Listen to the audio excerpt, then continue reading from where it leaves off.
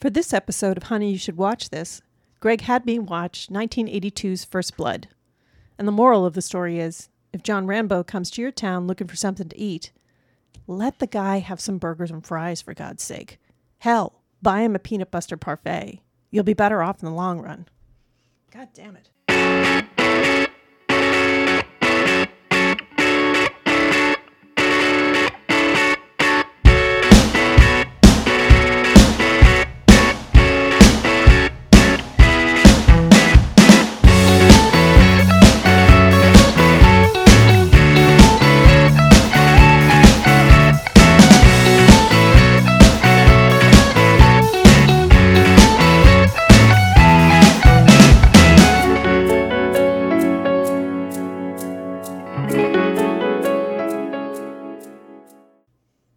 Are you referring to the gratuitous Dairy Queen sign shots in the movies that would?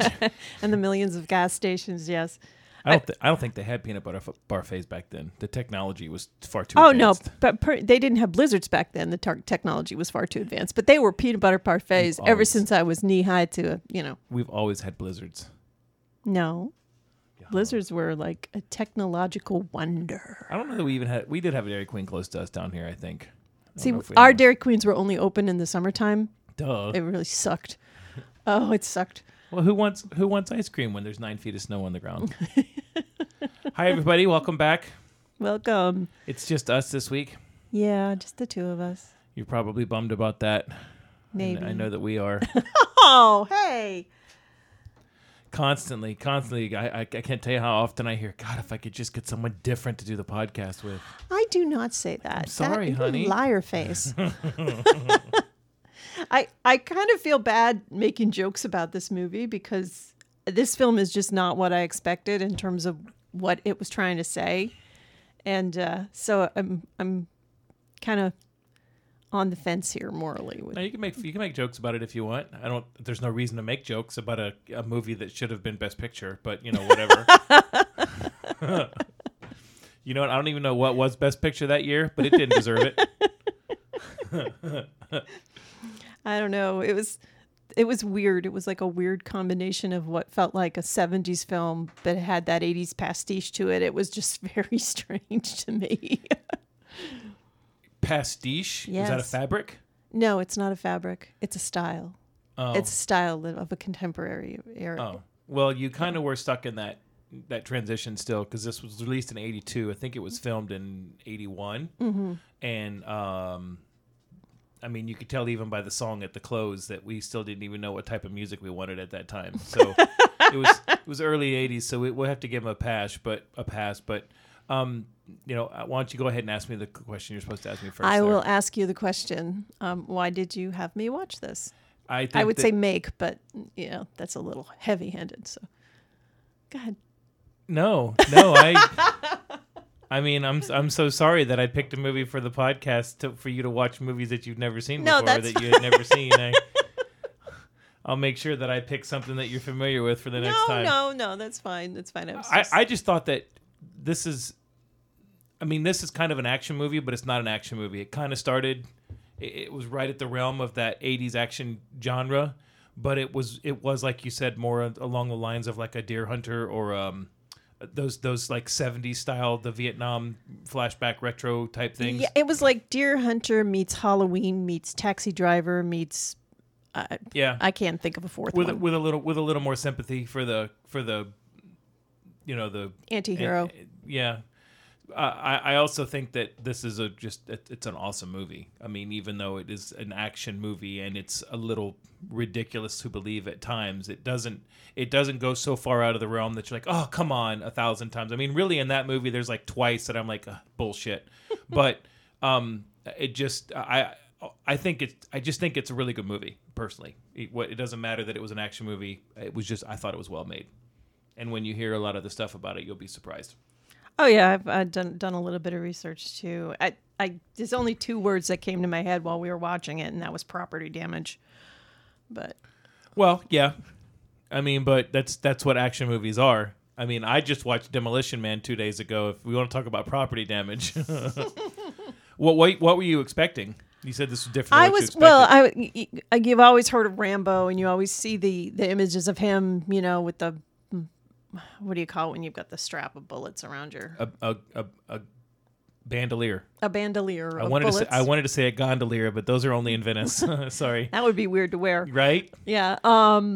So him with the bullets and the gun and of course the headband, and so I would thought, okay, this is like going to be taken place during a war type scenario, right? Not on U.S. soil. Not at all what this movie was. It just completely different. And I kept waiting because I'm like, is he going to get transported somewhere? What's going on? And then I'm like, oh, okay. I had no idea. I think he does have the bandoliers on at a time. At the end, when he's running with the M60, when he's running through the town, he does have the bandoliers strapped around him, crisscross applesauce, on his chest and stuff. But it's not. Yeah, this wasn't like a war movie. It's not like 2 and 3. It's different, but there's also a reason that it was different, and that's because a lot of people don't know the behind the scenes of what was actually supposed to go down. So why don't you do the synopsis and we'll get right into it. Okay. So 1982's First Blood. This film is based on the 1972 novel of the same name by David Morrell. In the film, Rambo, a troubled and misunderstood veteran, must rely on his combat and survival senses against the abusive law enforcement of the small town of ironically named Hope, Washington. John Rambo is a Vietnam veteran, and he goes looking for his last surviving member of his platoon, only to find out he had died of cancer due to Agent Orange. As he moves along into the town, he is mistaken by Sheriff John Teasle as a drifter and is promptly escorted out of town. As Rambo heads back into Hope, Teasle arrests him, and due to abusive handling by the deputies, who are led by Deputy Galt, his flashbacks of Vietnam and time in as a prisoner of war cause him to go into survival mode, and his elite training kicks in. Rambo overwhelms the patrolman, regains his knife, and fights his way out of the police station before stealing a motorcycle and fleeing into the woods. Teasle organizes a search party with automatic weapons, dogs, and a helicopter. Having spotted Rambo attempting to climb down a cliff over a creek, Galt defies orders from Teasle and attempts to shoot Rambo from the helicopter. Rambo leaps from the cliff, landing into a tree and injuring himself in the process. With Galt still trying to shoot at him, Rambo manages to throw a rock, fracturing the helicopter's windshield and causing the pilot to briefly lose control, resulting in Galt, who had removed his safety harness in order to get a better shot, taking a fatal plunge into the jagged rocks below. Sorry. When it is revealed that Rambo is a former Green Beret and received the Medal of Honor, Teasle rejects that knowledge and is still bent on revenge. He refuses to turn the manhunt over to the state police, and one by one, using guerrilla attacks, Rambo non-lethally disables the deputies, using both booby traps and his bare hands, until only Teasle is left. Overpowering Teasle and holding his knife to his throat, Rambo tells him that he could have killed him and threatens to give him a war he won't believe if Teasle does not let him go. Teasle, which rhymes with weasel, does not. The state police and the National Guard are called in to assist in the manhunt, while Rambo's mentor and former commanding officer, Colonel Sam Troutman, also arrives. Troutman confirms that Rambo is an expert at guerrilla warfare and survival, which he has honed in an intensive combat in Vietnam. As such, he advises and suggests that Rambo be allowed to slip through the perimeter and escape to the next town, diffusing the situation, and then be permitted to surrender peacefully later. Confident that Rambo is hopelessly outnumbered, Teasle refuses, and Teasle allows Troutman to contact Rambo on a police radio he stole while escaping. He tries to persuade him into surrendering peacefully. Rambo recognizes Troutman's voice, but refuses to give up, condemning Teasle and his deputies for their abuse and noting that they drew first blood. The National Guard detachment corners Rambo in the entrance of an abandoned mine, and against orders, they use a rocket, collapsing the entrance and seemingly killing Rambo. But Rambo survives and takes the war to Hope, blowing and shooting shit up and ruining Christmas for a lot of people. That's not true. Think of the money. Think of the money that was pumped into that economy. Okay, so the film stars Sylvester Stallone as Rambo, Richard Crenna as Troutman, Brian Dennehy, the late great Brian Dennehy, as Teasel, and Jack Garrett as Galt. And we also get a little baby David Caruso as Mitch, the only one in the force that has a little bit of empathy for Rambo. Yep. All right. Yeah. So, where do you want to start?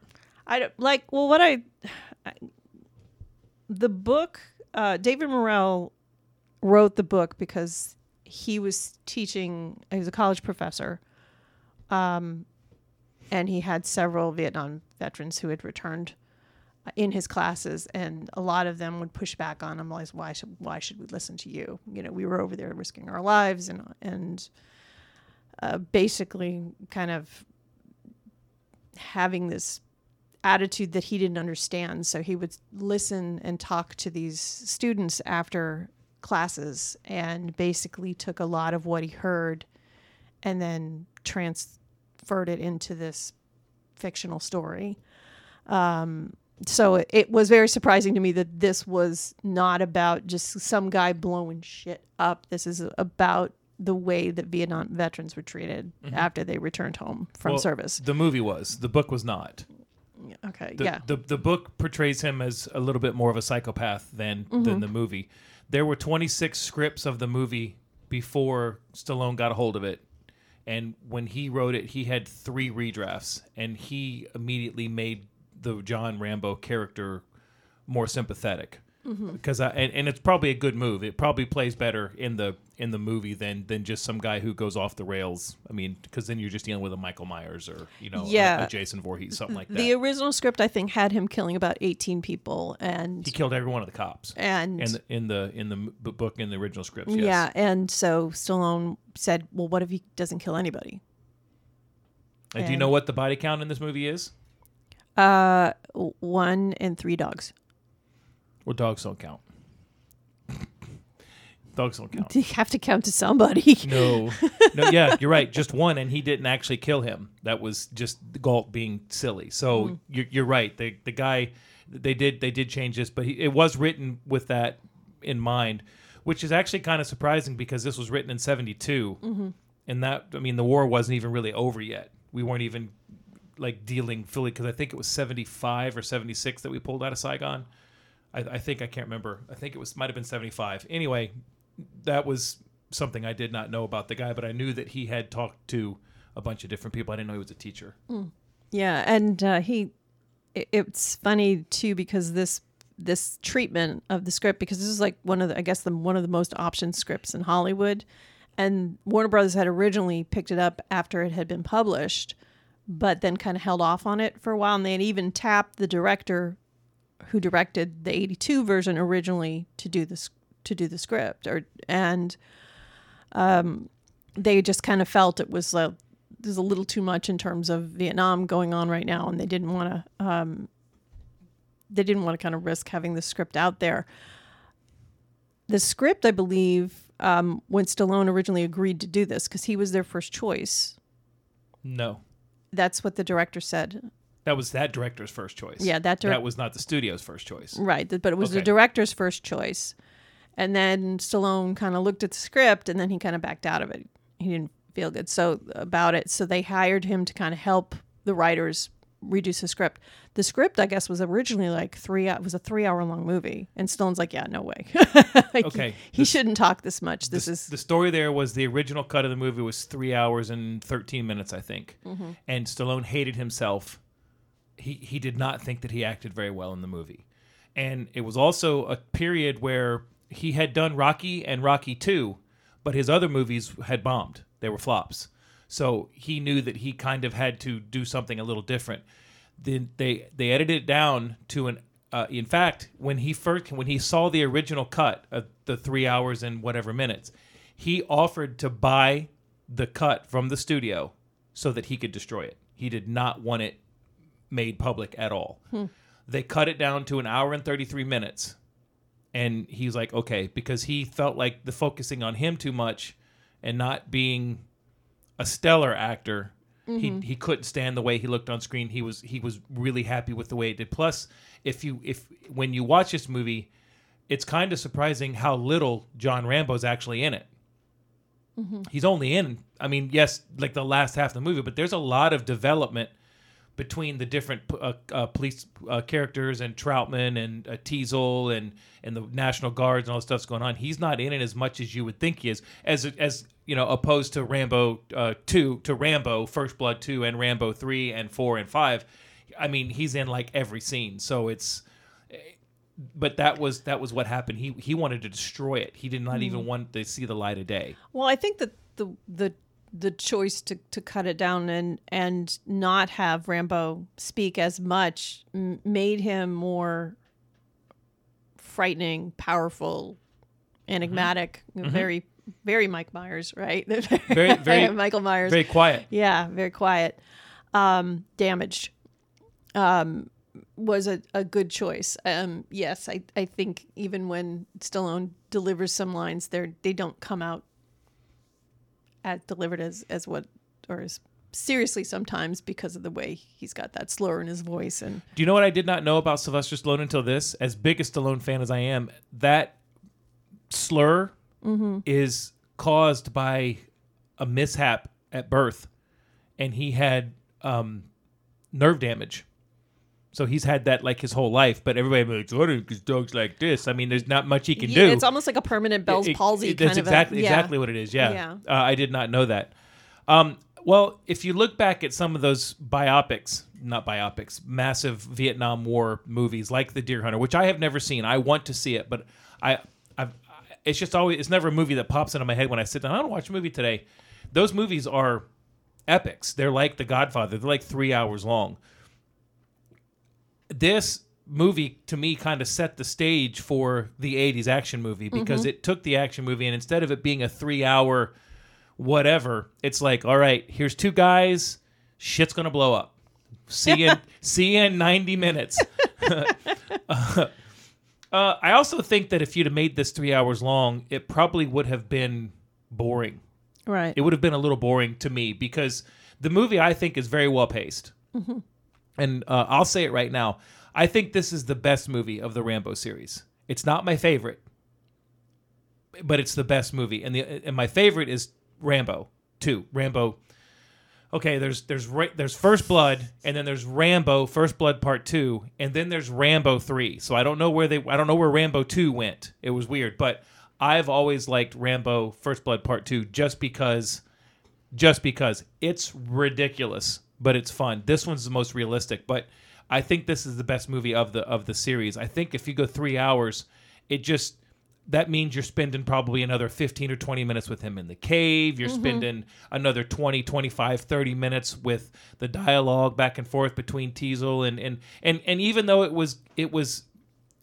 got the job done, I don't need 45 minutes of dialogue between Teasel and Richard Crenna. You know what I mean? Yeah. Because it just wasn't. It's not like The Godfather where you're setting all this up. It's like we know what's going on. So well, I mean, there are three very distinct sections of the film, and it's very simply set up. Right, you first are introduced to John Rambo, and he slowly but intensely starts to get triggered. Right, so that's your first half. Then he's on the defense, and then he's on the attack. That's basically, if you want to break it down simply, that's how the film's structured, right? Yeah.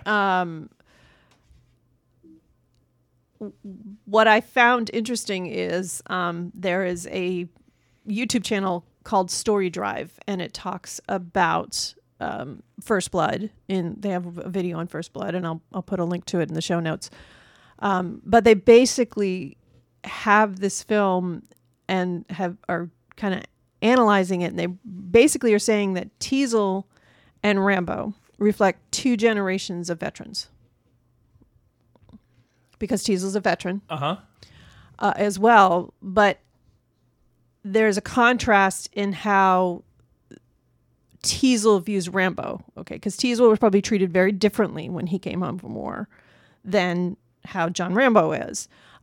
Therefore, he doesn't have any insight into what, there's no empathy, there's no respect or sympathy for what he's gone through, even though the deputies see that he's got scars from being whipped and cut and everything in the POW camps.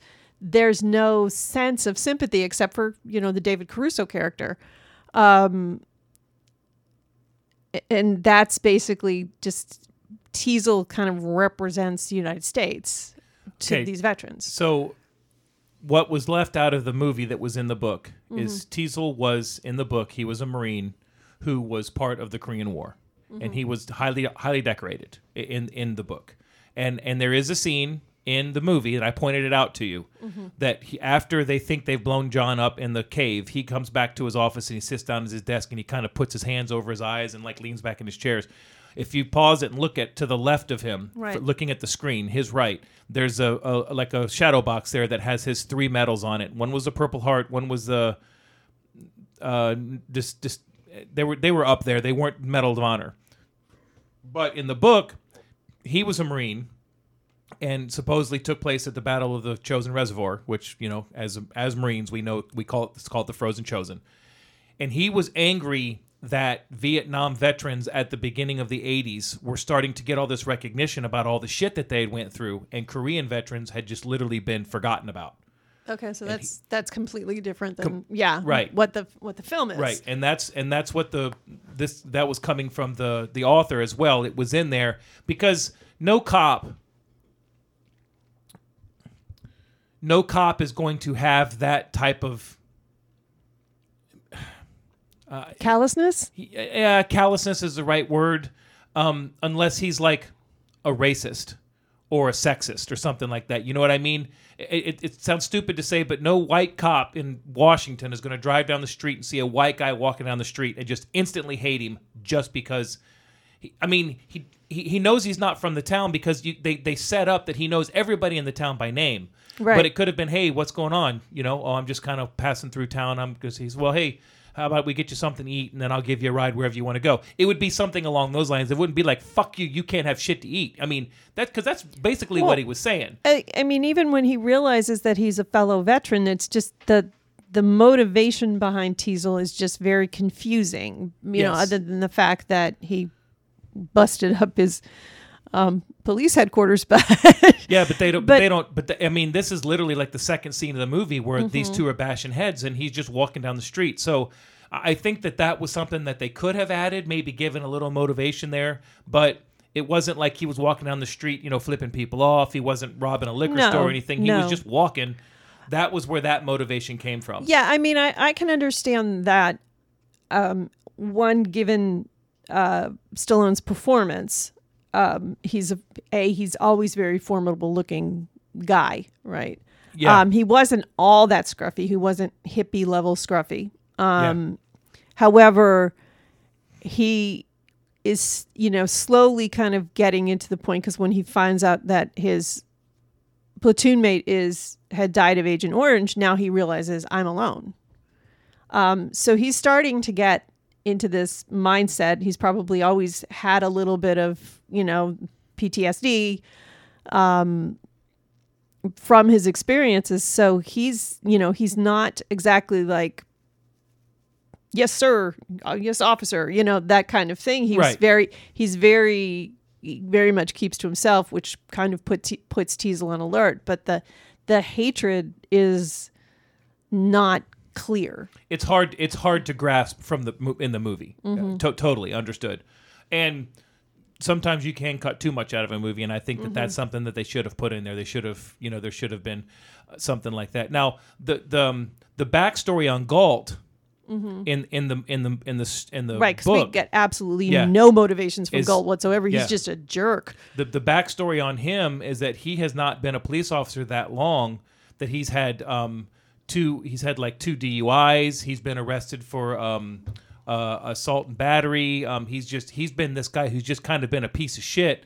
And the only way that he was able to turn his life around is because he was given the opportunity by Teasel, who was his friend as a kid, to be a police officer, and kind of rose through the ranks because, he's my buddy. That situation. I think I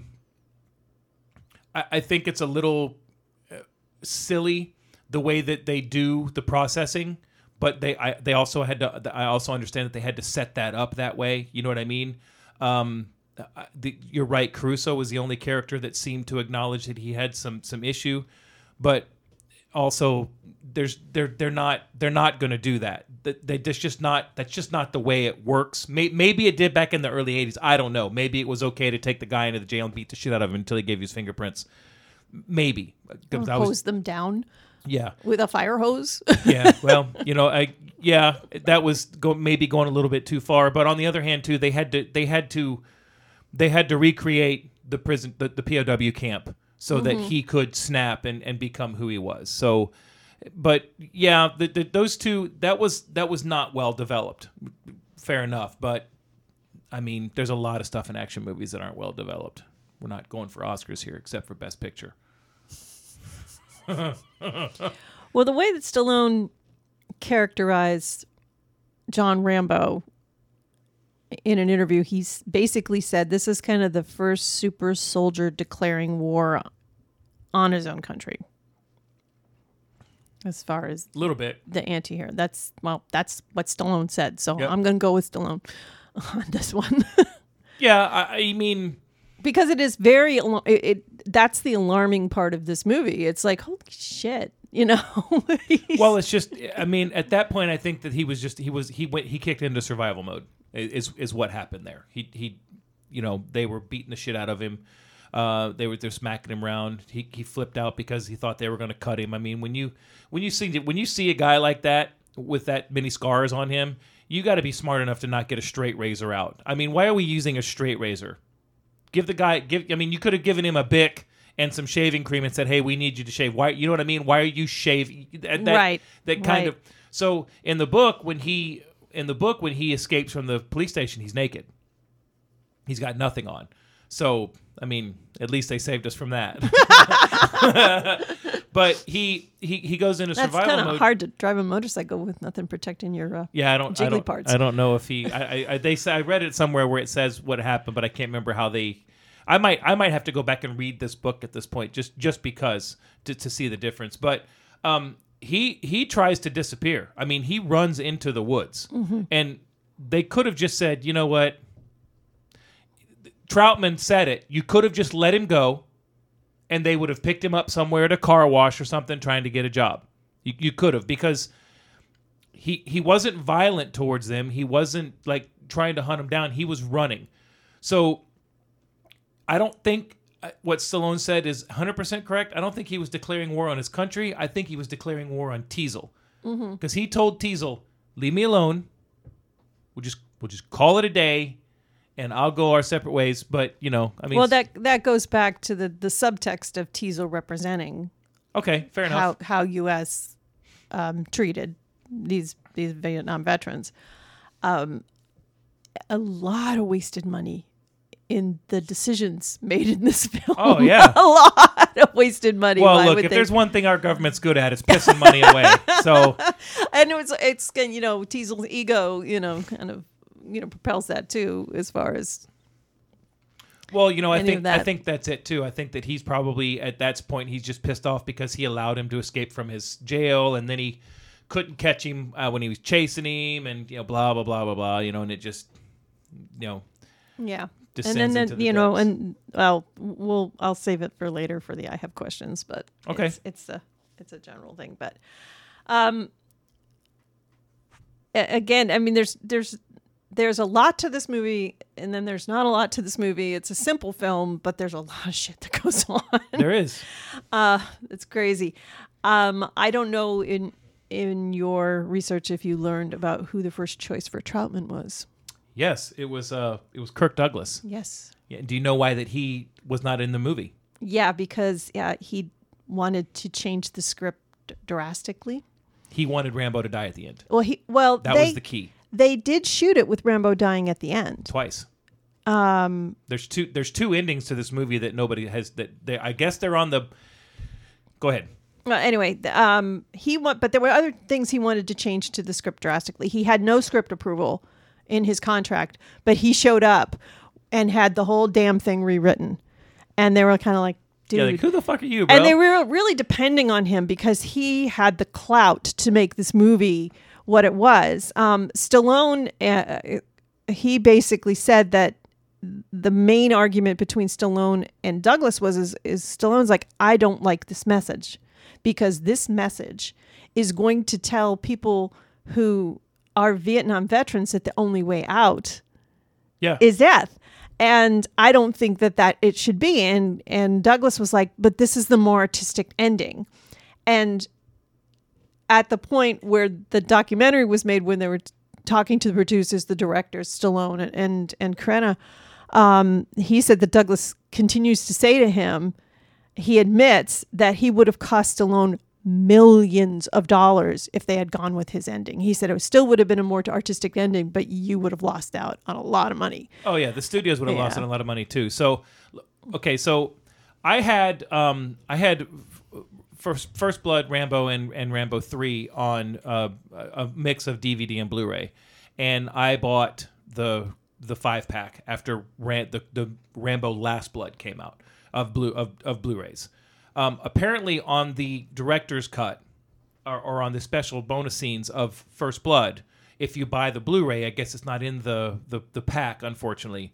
They have the 2 alternate endings. Okay, the first alternate ending is that Rambo is going to kill Teasel after he shoots him through the roof and he falls down, and he has his breakdown scene. Mm-hmm. Actually, I don't think he has his breakdown scene in that.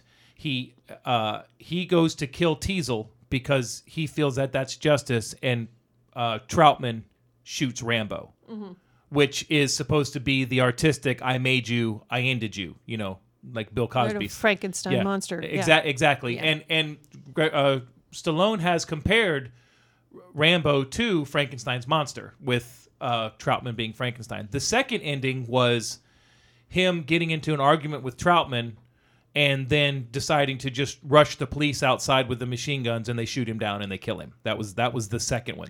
That's funny because the one that the director describes in the interview film that I watched said it was Rambo talking to Troutman,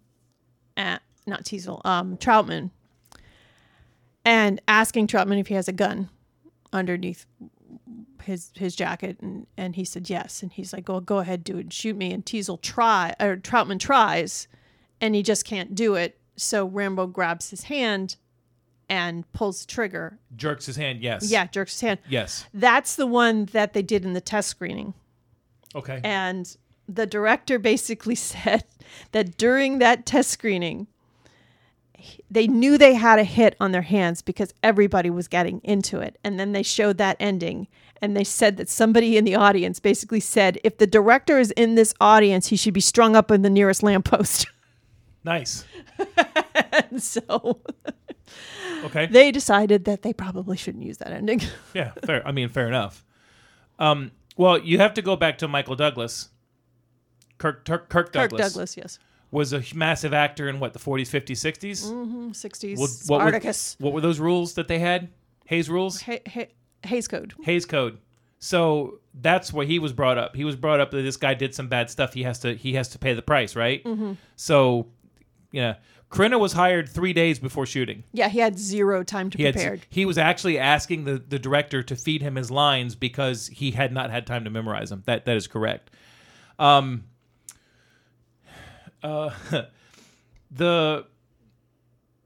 think I like Crenna. I like what he did with him. There was the only thing I didn't like about his character was that he was always standing like he was Superman. You know what I mean? Hey, I'm going to tell you, you better take a large supply of body bags. The things that the way he would say, like he'd walk in and he'd kind of turn sideways. You know what I mean? You're like, what the fuck are you doing, dude? You just walk in and talk to people. But I'm impressive. Yeah, but I thought that he was really good in that. I think that they needed. Now, if Rambo had died, obviously, I mean, because 2 was huge. I don't know how big 3 was. 3 was kind of panned, even though it's okay. I mean, I can still watch it. But the last 2, to me, have been really good. The 4th one was super violent, and the 5th one was super violent, but they were good. They were a lot better. Now, are they all just like taking place in the United States? I mean, No, this is the only Rambo that takes place completely Okay. in the United States. all right. It's the 'Cause only. that's what I mean. That confused the hell Right, out of me right. when I was watching this. I'm like, what? It's is the going only. on? It's the only Rambo where he doesn't use a bow and arrow, and it's the only Rambo that there are not mortars. So all the other 4, he uses bow and arrow, and there are mortars used at some point. This is the only one that takes place in the United States, and that's why I'm saying this movie is the best movie because it's significantly more realistic. The second movie is my favorite because it's kind of batshit crazy, but it's so fun. You know what I mean? And plus, it was like, I think that Rambo was the first real hardcore action movie that I got to see because of the violence and the language and the stuff like that. But it doesn't go off the rails, but it's like, I mean, in Rambo 2, a guy gets blown up with an explosive arrow. It's fucking awesome, right? And then afterwards, when he blows up, you see his boots on the rocks. So he literally blows the guy up, and his boots are it's just kinda sitting like there smoking. Velocipaster. It is. So, but you know what? Like in this movie, to me, it's a little more realistic. Like the only part that I call massive bullshit on is when he jumps off the wall, off the rock, the ledge, and then lands in the trees. That scene. That's going to jack you up a little bit more than you would think. Well, that scene. I mean, obviously the dive was a stunt double, but when he lands on the branch, he did the last third of the fall. he did that. So he kept doing it. On the 4th take, he broke his rib, bruised his spleen. Yep. And he said that was just the start of one of many trips to the ER for this film for him. They asked him. He was asked one time about his acting when he comes down on the ground and how did he make it that realistic. He says because it was realistic. I just broken my rib, so I didn't have to act. I was in pain. He got fucked up on this movie. Quite a bit. Broke fingers. Yep. Yeah, and the thing is Richard Carena was saying, because they were filming this in northern Canada, British Columbia. Yep. Yep. And it got as cold as 40 below in some scenes, and Richard Carena's like, I show up and I'm in like, got long johns on underneath, I've got like 2 pairs of socks, and there's Sylvester running around in a tank top. Yep. He's like, so he kind of kept us on our toes and like, okay, we got to stay into this if he's this dedicated. They said he didn't get sick once, which is kind of impressive. But he when the scene where he's running into the cave when they're shooting at him the first time, he actually puts his hand on a piece of wood to like help him turn, and there was a gunshot squib that went off under his hand. He thought it had blown his hand off. He said it hurt that bad. Oof. There lots of people got hurt on this movie. We can go into that real quick. The guy that goes throughout the movie with the tape on his nose, the police officer. Okay. You know, he's the one that was kind of something happened and he elbowed him in the getaway, and then for the rest of the movie, he's the one that's constantly like, hey, sheriff, you know, it's Rambo. The part where he hears it on the radio and he runs in there, he's got the tape across his nose. Stallone actually broke his nose. It was an accident. He broke his nose in that scene. The scene where the motorcycle chase, where you see the car jump the railroad tracks, the initial stunt setup was wrong. And the car was doing 70 mile an hour when it hit it, and when it landed, the car landed flat. Ooh. And it wrecked the car. When the stunt driver went to get out of the car, he couldn't walk. He had cracked a vertebra. So they had to refilm that. And the scene where Teasel is chasing Rambo on the motorcycle, and you're like, oh, I can't believe they just flipped that car over like that. They didn't do that on purpose. It flipped over on accident, and the director liked it so much that he made Brian Dennehy climb in the car upside down to climb out afterwards. But yeah, there were lots of cuts and bruises and scrapes, and people got, it was 1982. Yeah, there was no CGI back then. It was all practical effect. It's all real. Yeah. Yo. Well, that's one of the reasons when you got him, you know, the scene where Rambo is forced into the mine and then the National Guard blowed it up. When he's descending into the mine. And this was in analysis, like this is his death and rebirth kind of metaphor when he's going down in the mine and then climbing back up. When he's in the scene with the water and the rats are kind of jumping on him and stuff like that. Mm-hmm. In the book, it's bats. Yes. But it's easier to control rats than it probably would be bats. Yeah, it is. Because those were not CGI mice or rats. Those were honest to goodness. There was actually some controversy in this movie because one of the people that was in charge of the rats went to the government in British Columbia talking about how they were hurting the rats because they were literally blowing them up and throwing them and setting them on fire and chunking them and everything. And they're like, what do you want us to do? And she's like, well, I think you should stop it. And she said, they told her, well, you can't do anything until people actually see it. But nothing ever materialized because, it's rats. Nobody gave a shit. Nobody cares about rats. Yeah, right. Sorry, Remy. Yeah. Rambo, you want to know who they wanted to play Rambo to start off with over the whole... Because the studio acquired this in 1972. And they didn't do anything with it until 1980 because of scheduling, script, money, things like that. They wanted Chris Christopherson originally. Wow. Okay, I could see that. Because he actually was an Army Ranger. And his success, believe it or not, with the movie Convoy had made it... A Star is Born. Yep. Yeah. They offered it to James Garner. Yep. And he said no because he actually has 2 Purple Hearts and did not believe that and did not want to play a role where he was fighting cops. They offered it to Dustin Hoffman. Oh, no. Right? And he's like, no, too violent. And I'm like, no, too short. Are you kidding me? Dustin Hoffman said it was too violent? Yeah. Dustin Hoffman. I mean, Tootsie was fucked up. It's not Tootsie. I will, at the break, I will look up this movie. There is a kind of this the horror movie, basically, that he was in. Well, maybe he didn't like it. That was remade where he's like the city guy that comes to the country with his wife. I'll look it up, but it's violent as hell. Maybe he didn't like. Maybe he took that role because he needed money. Maybe he was bigger at this point. I don't know. I mean, it was geez. They wanted Jeff Bridges. Okay, I can see that. Robert De Niro. I don't see him in this. He's too old. Yeah, no, not too old. He wasn't old. He wasn't old in 1980.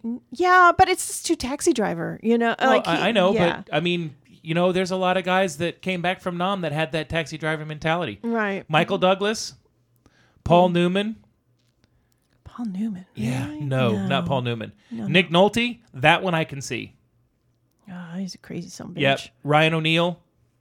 And then my favorite, they wanted John Travolta. They thought of John. Hell no. Right? He'd had to dance through the cave. He'd be like, stand alive, stand alive. Here's my run! Here's my favorite one though. They discussed Al Pacino. Okay. They discussed this with All Al right. Pacino, but they decided not to offer him the role because Pacino felt that Rambo should be more crazy. Color me shocked that Pacino thought somebody I would be more... like to see a Pacino Rambo. I think that would be amazing. Just take that to a higher freaking level. Oh my God. And do you know where the writer got the name Rambo from? It's an apple. It's a type of apple. Yeah. So I'm going to go Cortland on your ass. Yeah. Yeah. They wanted Lee Marvin to play Colonel Troutman. Okay, I can see that. Do you know why Lee Marvin turned it down?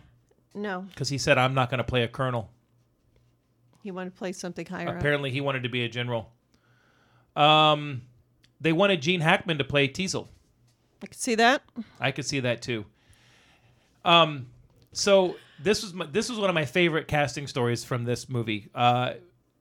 There was a point after this where Stallone, I think he was on Johnny Carson with Burt Reynolds.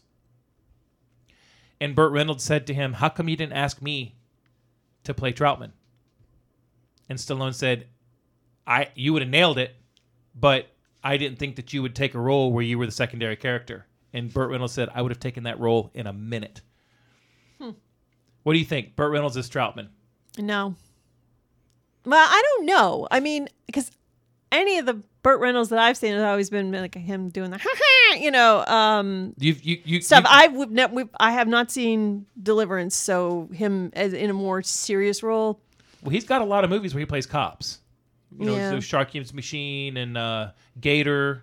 Was he a cop in Gator? I think he was a cop in Gator. He's got a lot of movies where he was an action guy.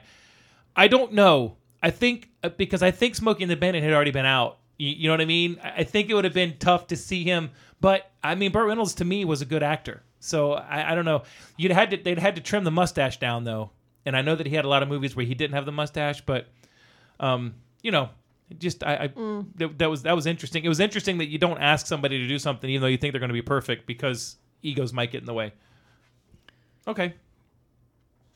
Well, one of the things that they had said too is that the film when they were filming after the mine collapse, the director was like singing the praises of the cinematographer in this scene because he basically took 2 matches and said, "Okay, give me some glue," and glued them together, and that lit the scene. When he first lights the match to look around and stuff like that, that lit that whole scene. Yeah. That's pretty impressive. That is. There was a scene when he was stuck down in there that got cut from the original movie. They actually showed the shoebox scene that he described at the end. They actually filmed that. Oh God, no. That he flashed back because he was caught. One of the things that they do train you and test for when you go to become a Green Beret is claustrophobia because they know Stallone has claustrophobia. So he didn't do real well in the mine scenes. Stallone also commissioned certain, I can't remember the name of the knife maker, I should have wrote it down, to design this knife. Yeah, this was not a regulation knife. The K-Bar is a regulation knife. But not what he had the film. But not the hollow, waterproof. And apparently this movie, the sales of these knives went through the roof because of this movie. Merchandising. Yeah. We're not even talking about the Dairy Queen scene or sign that we saw 3 or 4 times. The movie made me want a Blizzard so bad I couldn't stand it. Go ahead. No, go ahead. I don't have anything. You don't have anything. I'm done. You blew your wad. See you next week. The scene where he is in the police station and Galt hits him across the back with his nightstick. Remember he tells him to turn around, take his pants off, and when he does, he hits him across the back with the nightstick and knocks him down. You remember that scene? Mm-hmm. The director made them film that scene like 5 and 6 times. And what was supposed to happen was Galt hits him, and Caruso character goes, "What the hell are you doing, man?" Well, they were using a rubber hose so they could get the sound, but they weren't hitting him with something hard. And after the 5th scene, Stallone gets up, and the director says, "Okay, let's do it again." And he said to the director, "What the hell is your problem?" The kid said it perfectly. He got in a fight with the director. They got in a fight, like fist fight, because he says, "I was in pain." They had hit him with a hose like 5 or 6 times. That shit hurts. Apparently, the next day everything was good. They were like, "Yeah, we got it." This is the first time I think I've ever seen David Caruso in a role where he wasn't trying to play a badass. That's because he's not good at playing a badass. Well, it's hard to because I'm like, oh yeah, with little baby David Caruso, but then again, he always kind of looks little babyish with the ginger hair and the freckles and all that. Yeah. But he always tried to pull that off in the CSIs and the Law and Order, not the Law and Orders. What was the other one? He was in a lot of cop CSI roles. Miami, and I don't know. Who cares? I've never really cared for David Caruso as an actor. I mean, he's okay. He's okay Blues. in this. Was he in Hill Street Blues? I don't know. He wasn't in Hill Street Blues. No. That was in the 80s. There was some cop show he was in that. Yeah, I don't remember. I never watched it. So. Okay.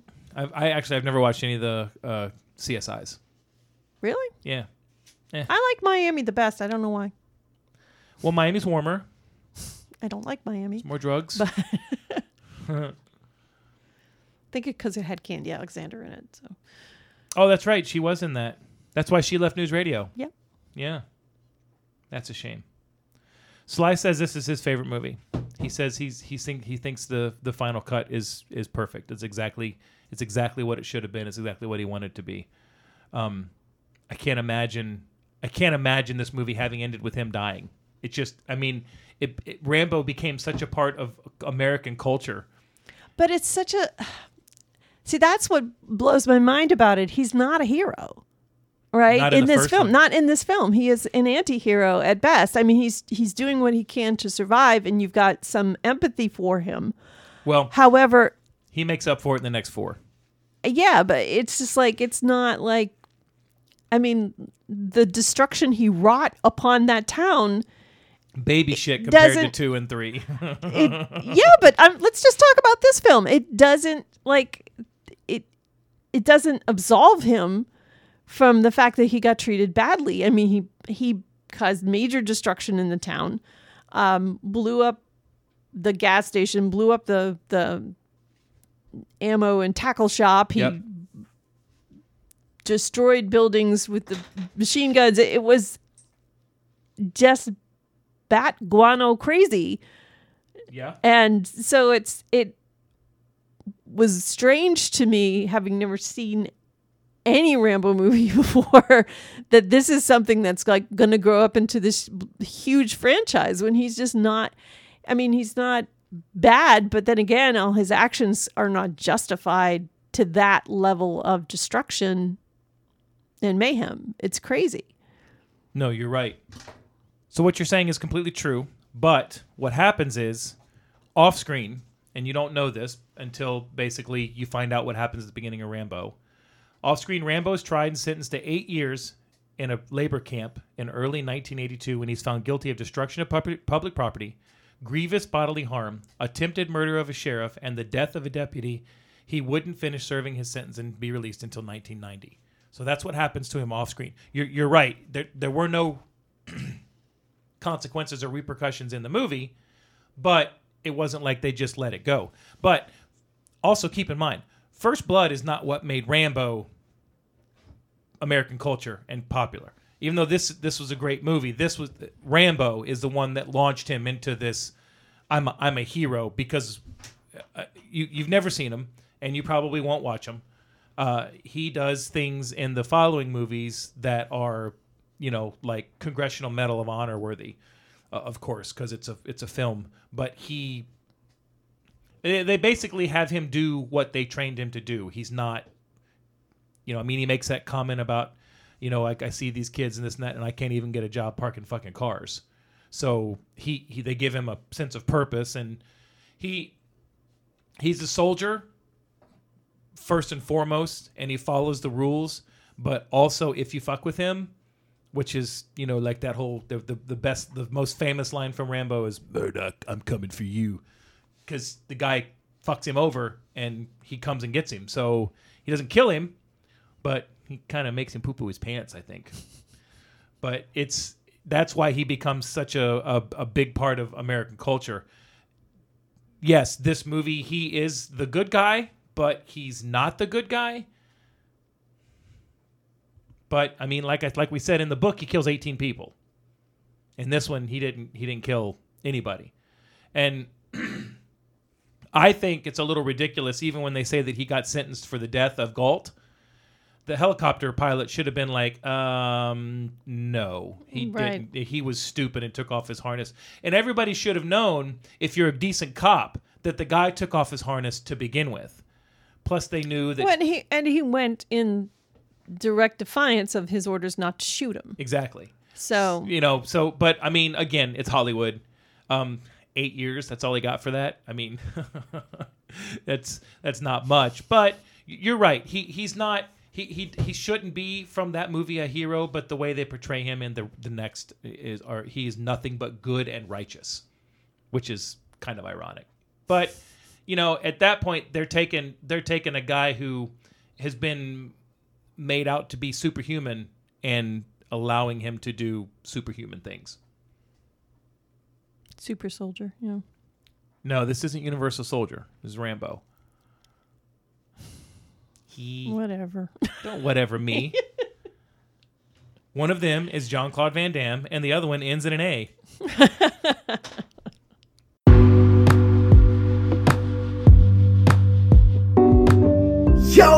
Yo, what up? It's your boy Colby Mack, host of the Colby Told Me podcast.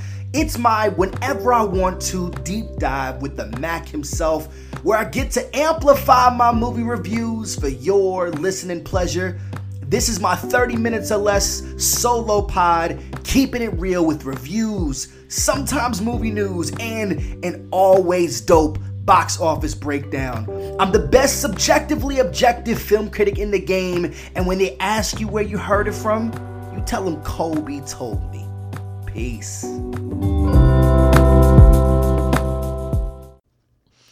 Okay, so I think we need to take a break. Okay. All right. We're back. Yeah. So at the break, I looked it up. So the Dustin Hoffman film that I was referring to, that is extremely violent, is Straw Dogs. Oh yeah, that was remade, like in 2010 or something. Right. Yeah, that was. Well, maybe that's why he didn't want to do a violent movie anymore. Maybe he just didn't like it. I don't know. The one thing I do find kind of amusing about this film is, we all have, people say kind of wise ass comments about things, like Star Wars and stuff like that. When you got a bunch of stormtroopers shooting at one person and that person manages to pick off a few of the stormtroopers, but not get hit and all that. Yeah. It's kind of the same thing. Rambo's like taking an automatic weapon and firing at all these National Guardsmen, and they all drop, but no, it doesn't hit any of them, because they don't want him to kill anybody. But I think that if they were kind of like on shaky ground there with that scene, they brought out the fact that he is this elite. I mean, killer is really the only way to describe him, right? This isn't me bad mouthing Green Berets. Mm-hmm. I don't want anybody to take that in a way, but Green Berets are considered, they're considered the elite army, assassins, even though they're not assassins. The Green Berets are incredible individuals, and again, I'm not downplaying them a little bit, but I think that what they were describing him to be in this was not what the Green Berets do. I think that he was more Black Ops than he was anything else. Because he said his job was to just, when in doubt, kill. Well, that's not Green Berets. His job was asset elimination. That's what Troutman said his job was, asset elimination, which means they basically dropped him behind enemy lines and he killed people. Mm-hmm. And not really. So I think they had to call him a Green Beret because Green Berets have that aura about them. Like when you, hi, I want you to meet, Carl. He was a Green Beret. You're immediately like, holy fuck, you were a Green Beret. I don't want to follow that guy. Yeah, no, just I mean, because I think it was, wasn't it John Wayne? He was in the Green Berets, that movie, The Green Berets, and it gave them an aura. They are an elite. Cachet, yeah. They are an elite fighting group. They have swagger just because. I think that if you say Black Ops, especially at this period in time in the early 80s. Yeah, they didn't have the video game yet. True.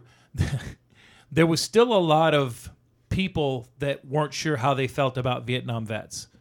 We were not very far removed from the fall of Saigon, 6 years tops. So it was, you know what I mean? So I think that when they were doing that and they had that scene where he shot them, if you notice when he shot that machine gun, that it hit the log that they were behind. If he'd have been trying to kill them, he wouldn't have hit the log. He'd have been 8 inches above the log. And there was a fine line with that scene because he was pinned down and he was up against superior odds to not have him kill any of them. I would imagine in the book he probably did, because it says he kills 18 people in the book. There weren't that many police officers unless he killed 18 police officers. So you're right. Also, I think that might have been that era when we started shooting 8,000 rounds, and the A team, on the A team, you'd shoot 50,000 rounds, and the only thing that happened is somebody would get a hangnail. I think that they had to tone down what he was capable of doing, because if he'd really wanted to kill him, he wouldn't have shot the gun like that. It'd have been pick one off here, pick one off there, pick one off there, like he did with the like he did with the guy handling the dogs. Right. You know, now he had the opportunity to shoot one of the police officers, but the biggest threat of that group was the guy handling the dogs because he was handling the dogs. So he eliminated, you know what I mean? It was, and that is the principles of guerrilla warfare. And actually in guerrilla warfare, when you're doing something like that, it is more strategic to wound than it is to kill, because if you wound, you take out 2, not 1, because somebody's going to go help that guy that's hurt. So now you're dead. Now, you know what I mean? Right. So, and I don't know that the Green Berets practice guerrilla warfare. They might. I don't know that much about them. But You're not supposed to. Well, I mean, look, in any situation, if you can, when you're in combat, if you can not kill somebody and you can eliminate them as a threat, then that's what you're trained. That's what you want to do. But let's also be realistic. I mean, if you're in a firefight and you're pinned down, you're not going to try and wound somebody. You're looking to hit them, and if you kill them, you kill them. But guerrilla warfare is is like a war of attrition. It's about, guerrilla warfare is supposed to be designed to pick them off one by one, take their equipment, use their equipment against them, smaller numbers so that you're more mobile, harder to find, harder to track, things like that. The Green Berets, the Army Rangers, even Marine Corps Recon, they go in with a set designation, and it's to eliminate or to take or to seize. That's not really that's why Vietnam was so tough for us, because they fought guerrilla warfare better than we did. They were able to hide. They were able to act like they were a farmer, but they were really a Viet Cong general. It was just, and we were not used to that type of war. We were used to going in, taking a pinpoint location and then holding it, and we weren't able to do it. And that's why there was so many guys that were so screwed up from that war, especially when you weren't volunteering to go to that war. So, I mean, it was very common that they blew up guys in bars with kids with shine boxes. I mean, they talk about it in this. That was, the people that didn't know what they were talking about or understand what was going on there were calling them baby killers. They weren't killing the babies. The babies were killing themselves. Mm-hmm. Yeah, sometimes they shot kids because they'd freak out and stuff like that. But I mean, having never been under those circumstances myself, I would have to imagine that in that situation, I'd probably lose my shit every now and then too. So, I don't know. I think that they were trying to bring sentiment to the Vietnam veteran in this movie, probably a little more so than they were in other movies. Because in other movies that are popular, Taxi Driver, The Deer Hunter, they kind of portray the Vietnam guy as a psycho, as just this guy who's lost his shit, because Taxi Driver was a Vietnam vet and he tried to kill the president. Right. I think in Deer Hunter, it's a little bit more mental. Well, I mean, they get into Christopher Walken's mental state a little bit. And what's he end up doing in that movie?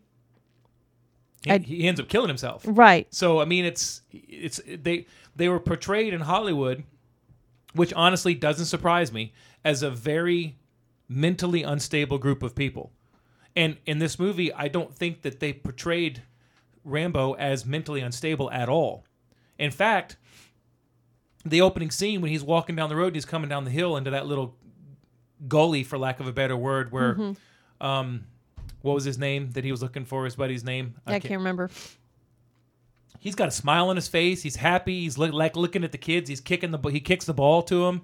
He's like a normal. Well, he thinks he's going to see his friend. Exactly. He's happy. He's normal, and then he realizes now he suffers even more loss than he's already suffered, and even then he doesn't lose his shit. He's just like, God. Well, it's a what a fucking bad day. Like I mean? said, it's a slow descent. Yeah, it is into this. It's a lot of what he does in the police headquarters is kind of a fugue state, right? He's kind of stunned and he not really responsive, and then basically just his reality is kind of marred by those flashbacks, and that's when he reacts. But you would think at some point when he's out in the woods, it comes back. You know what I mean? It comes back. Well, now how do you? Yeah, now the shit's hit the fan, kind of. Yeah, I don't know how that really works in terms of realizing, because he came out with his hands up at one point and is saying, "I didn't do anything. I didn't hurt anybody. I didn't kill this guy." Trying to get some balance back into the situation and kind of owning up to this went very, very wrong. And it's Dennehy's character that's, pushing it forward, and somebody shoots. I forget who shoots. I don't know if it was Dennehy or not. One of the deputies shoots first. Well, that was the first time in the whole situation where somebody had gotten hurt. Mm-hmm. Okay, now, he got in the fight in the police station, but, I mean, punching somebody and seeing a guy fall out of a helicopter are two different things. So he had that mental capacity to say, hey, whoa, maybe this is escalating a little farther than I wanted it to. Because let's go back to where the whole thing started. He was walking back across the bridge, basically in a state of passive resistance. Yep. That's basically what he was doing. He was basically at that point telling the cop, you know what, fuck you. You can't do this to me. I have a right to be here. Right. When they took him into the police station, he wasn't fighting them. He just wasn't letting them take his fingerprints. He asked him his name. He didn't tell him anything. He was just, like you said, he was just kind of like, okay, if this is what we're going to do, I'm going to make it difficult. You decided to arrest me because I wanted some bacon and eggs. So roll your finger. Just push his finger. No, it smudges. And he just kind of really calmly just kind of reaches down and grabs a paper towel because he's going to wipe his finger off. And Teasel gets pissed off and throws it and starts screaming at him. And he just kind of reaches down again and grabs another paper towel. All nice and calm. And that didn't and maybe it's Stallone's performance of it. That didn't strike me as him being calm. That kind of struck me as him being just not completely 100% in the situation, right? Because the way he picks up the paper towel and he tries to wipe his finger off, it's very childlike, almost, It's possible. I mean, once you get into the backstory of Rambo, which is, it's kind of unfortunate that you haven't seen those movies, and I know you probably never will watch them. You find out that, he spent a lot of time in a POW camp, the character did. So it's a situation where, you had to be very deliberate and, you couldn't just, you know what I mean? He's probably, okay, here we go again. I'll just do what they tell me to do. I don't know. I interpret it as you arrested me for something completely ridiculously and completely ridiculous, stupid. So I'm just going to make life hard on you. I'm going to sleep on this cot because where was I going to sleep tonight anyway? You're going to bring me food because I was fucking hungry. But I'm not going to give you information for anything. You're going to have to do all the work. Well, that's his training, right? Exactly. He wasn't probably wasn't planned on getting beat down, or probably wasn't planned on the straight razor, Mm-hmm. In the book, you were right. He is very long-haired with a very long beard. And in this, I mean, even when that was the other thing, too, that I kind of didn't like that they did in this movie. Dennehy says, give him a shower. He stinks like hell, blah, blah, blah, blah, blah. But he was presentable. Like, how, okay, this is bad to say. When you're driving down the street and you see a bum, mm-hmm. and you can kind of tell if they're a bum because you can look at their hair, and the hair's just fucked up, right? It's just gross and greasy and matted. This guy had, perfect feathers down, you know what I mean? It looked like he had just left Paul Mitchell? Paul Mitchell, yeah, Vidal Sassoon. If I don't look Vidal good, Sassoon. Yeah, he looked like he had just left the barber's chair, and yeah, he had a little bit of hair on his face, but that to a normal guy is probably what 3, 4, 5 days, 6 days worth of growth. So it wasn't like he was, you know what I mean. So I feel like he had just decided, well, okay, if this is the game we're gonna play. It's warm in here. I'm gonna get food. Yeah, I don't know. I guess he just looked like something just wasn't quite right. It was very childlike. You're right. It was very childlike. It was just almost like, I'm here, but I'm not here. The look on his face was different there than when they were saying, "What's your name, boy?" You know what I mean? He just kind of looked at him. He did kind of look like, "Oh, what is this thing?" Okay, yeah, I get it. But also, you could see how he changed from when they don't said, take the cork off the fork. Yes, right. It's also, you could see how it changed when he went from picking up the paper towel to seeing the straight razor. So right. Ted Kotcheff basically said, too, he added some color in the scene where you've got, what's the guy's name that fell out of the helicopter? Galt. When he walks up to Galt's body and kind of picks him up and stares him in the face, that moment is supposed to be him kind of getting a flashback of everybody he saw get killed in Vietnam. Exactly. Again, it's kind of like he's kind of in and out of this awareness of the situation, but it then escalates to like fully acknowledging what he's doing and maybe feeling like he's got nothing to lose and therefore going out in a big way. Maybe. I also wonder if he just feels that at that point he doesn't feel like he can turn himself over because of the way he was treated previously. You know, he could have come out of the thing and said, okay, look, you guys got me.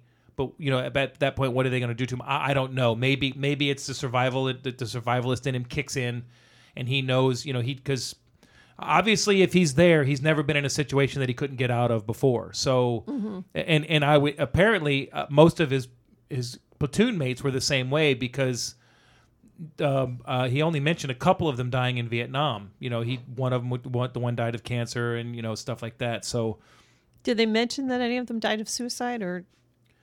No, I don't think they say any of them died of suicide. The only two that we really hear about are the one that he went to see at the beginning that had died from cancer, and the other one that got blown up by the kid with the shine box, the one that with the car. Yeah, he wanted to drive his car, but he didn't have any legs. Yeah, like I can't find your fucking legs. So you know what? Let's talk about that for a second. Let's talk about the monologue at the end. Oh, okay. How did you feel about the monologue at the end?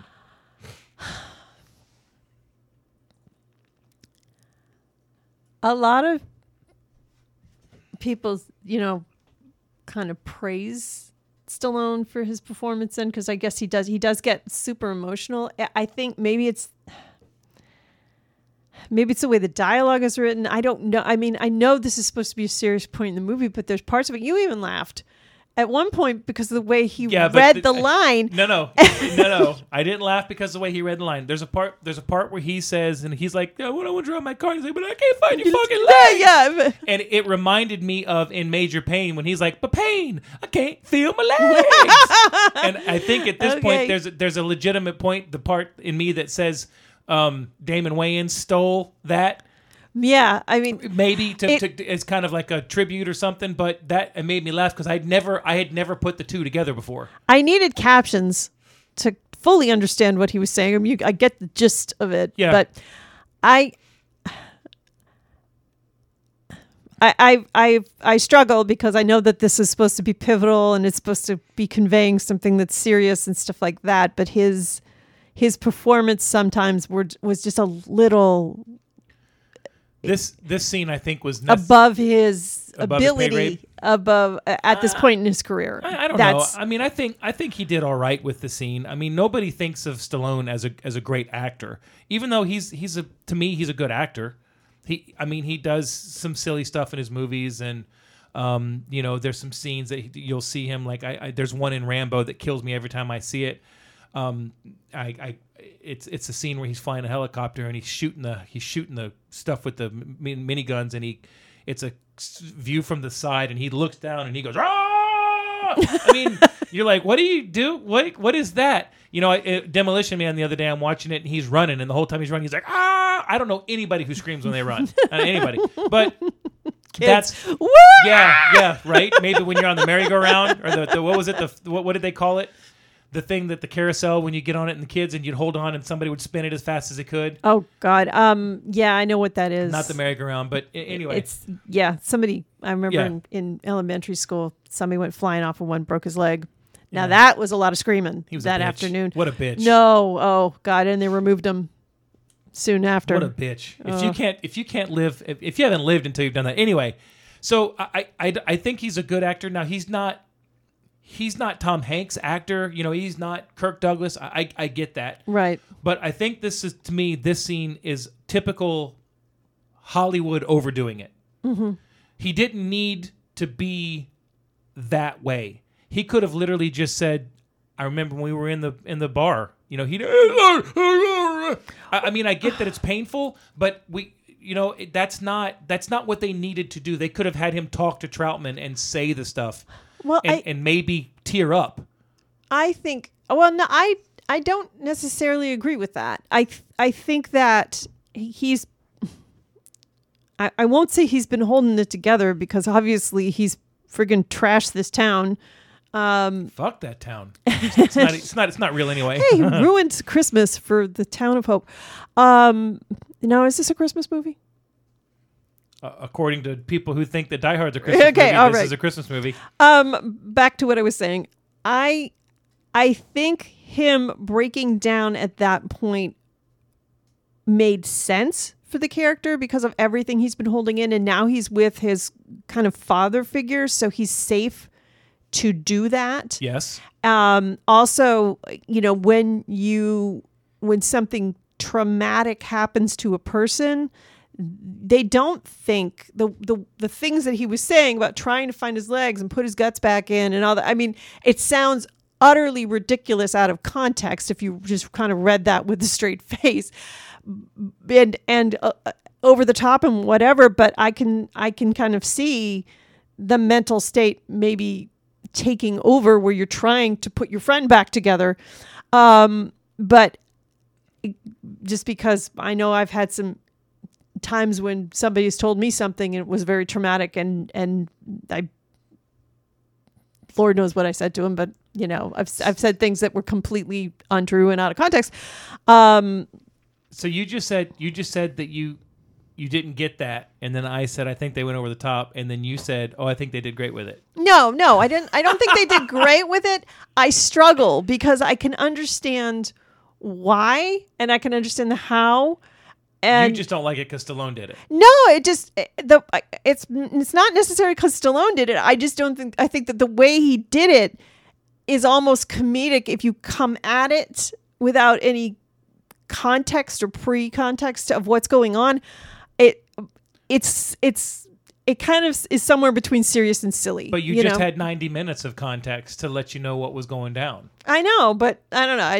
Maybe it was just Stallone's ability to carry it off that was an issue. It's not necessarily I don't like Stallone. I mean, it was a little hard to understand at times, but that's... Yeah, at one point I'm like, oh my God, we need closed captions. What the fuck is going on? There are times when Stallone's hard to understand when he's talking normal, too. Right. I equate this scene much the way I do the final part of Rocky IV, when he's like, well, if we could come together, then everybody could come together. It's a Rocky movie. Let's not make this a political movie. Right. Right.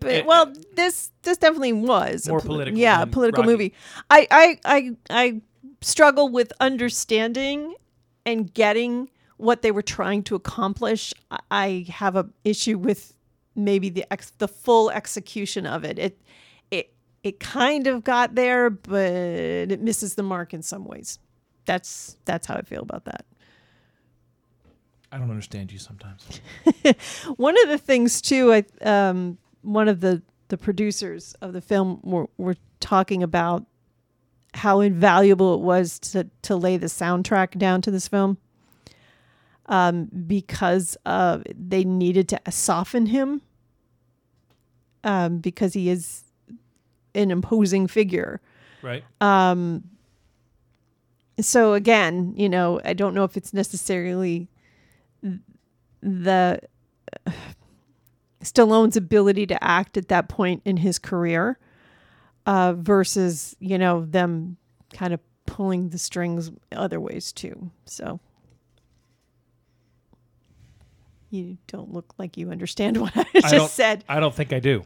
Well, they kind of felt they really needed the soundtrack to add more empathy to the character. Okay. Right, to soften him up. Otherwise, he was just going to come across as this imposing, terrifying figure. So, again, it's maybe a little bit out of Stallone's reach at the time.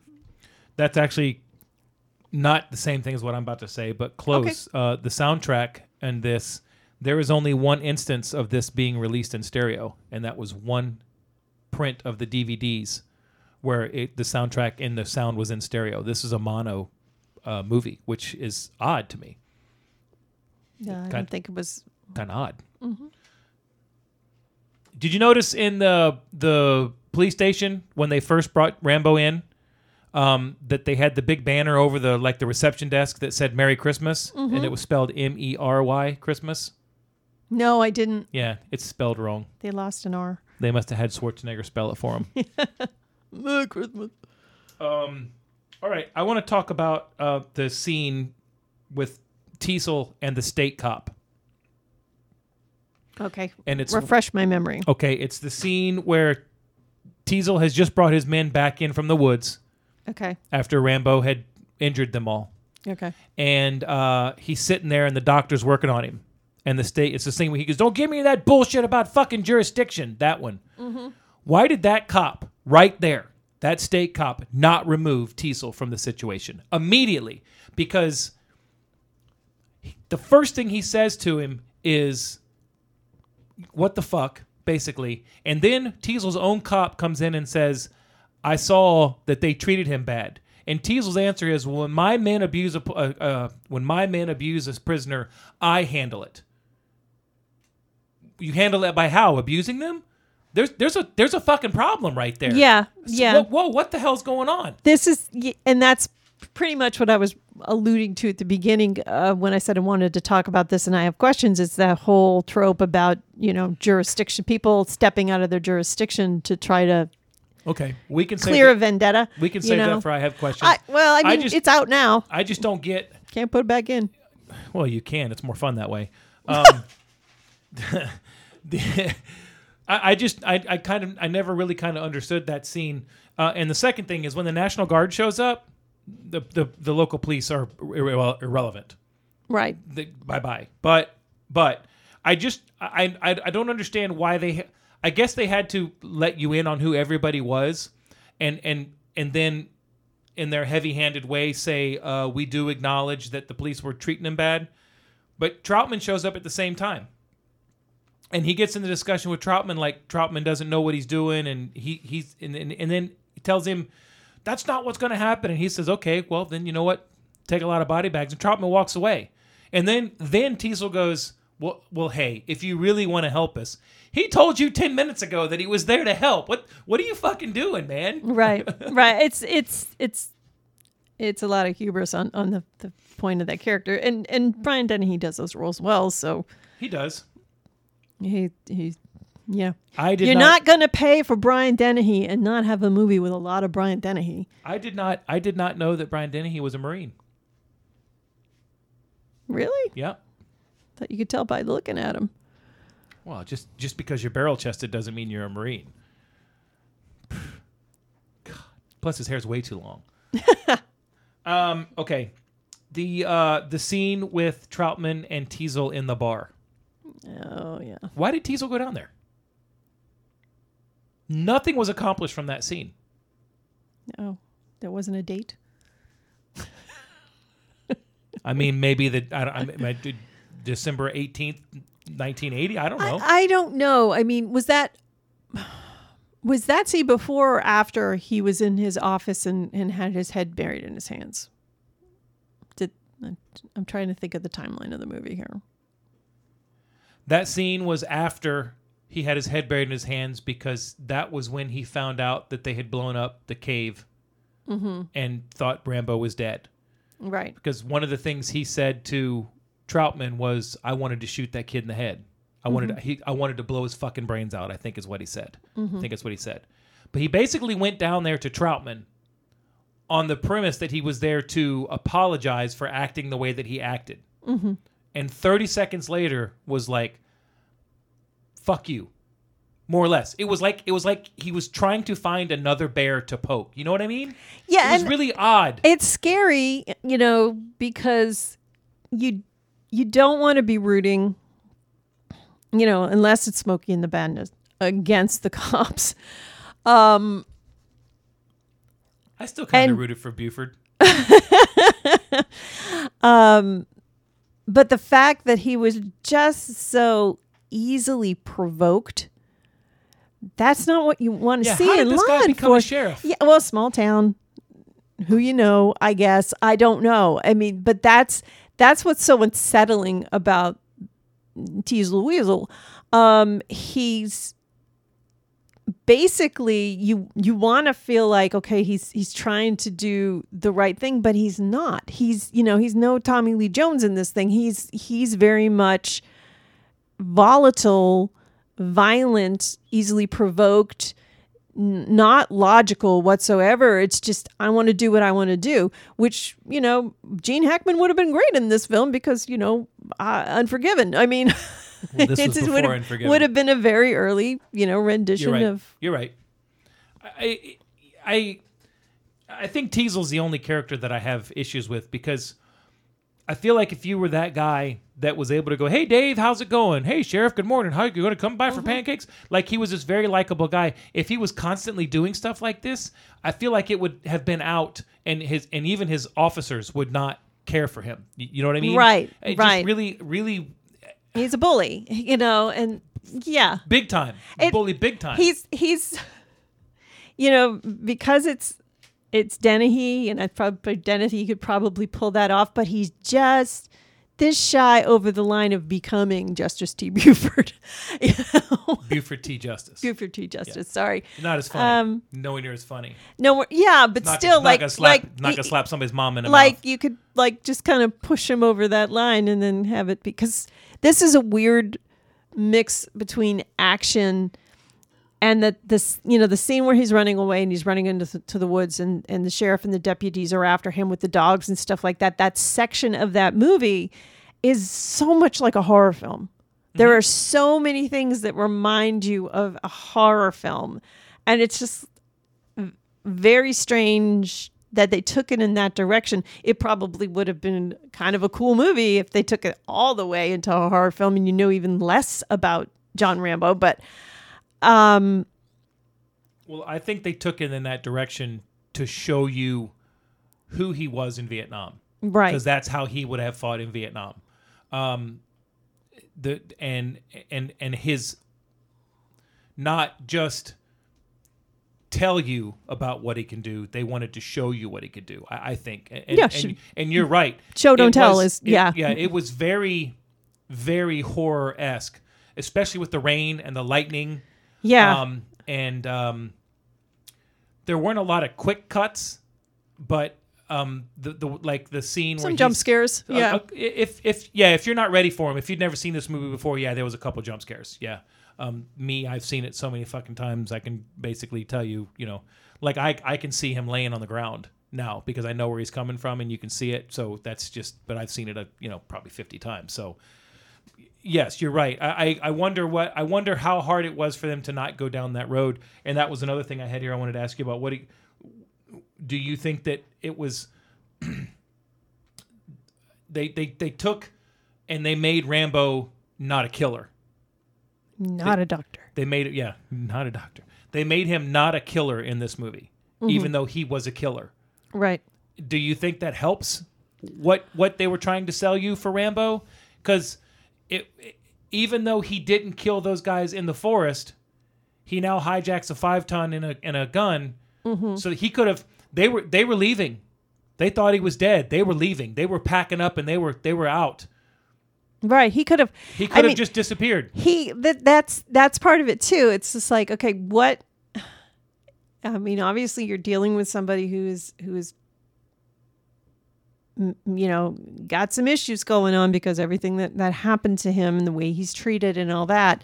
But yeah, I mean, would it have been more effective, had he waited for everybody to leave and then come back and quietly get his justice on Teasel? Yeah. I mean, that would have been, but they wanted, I mean, the director basically said, what do you want to do with the gas station? Blow it up. So they wanted these big action film into it, and that he's coming to this town, with a vendetta and a death wish. I've mentioned 2 other movies.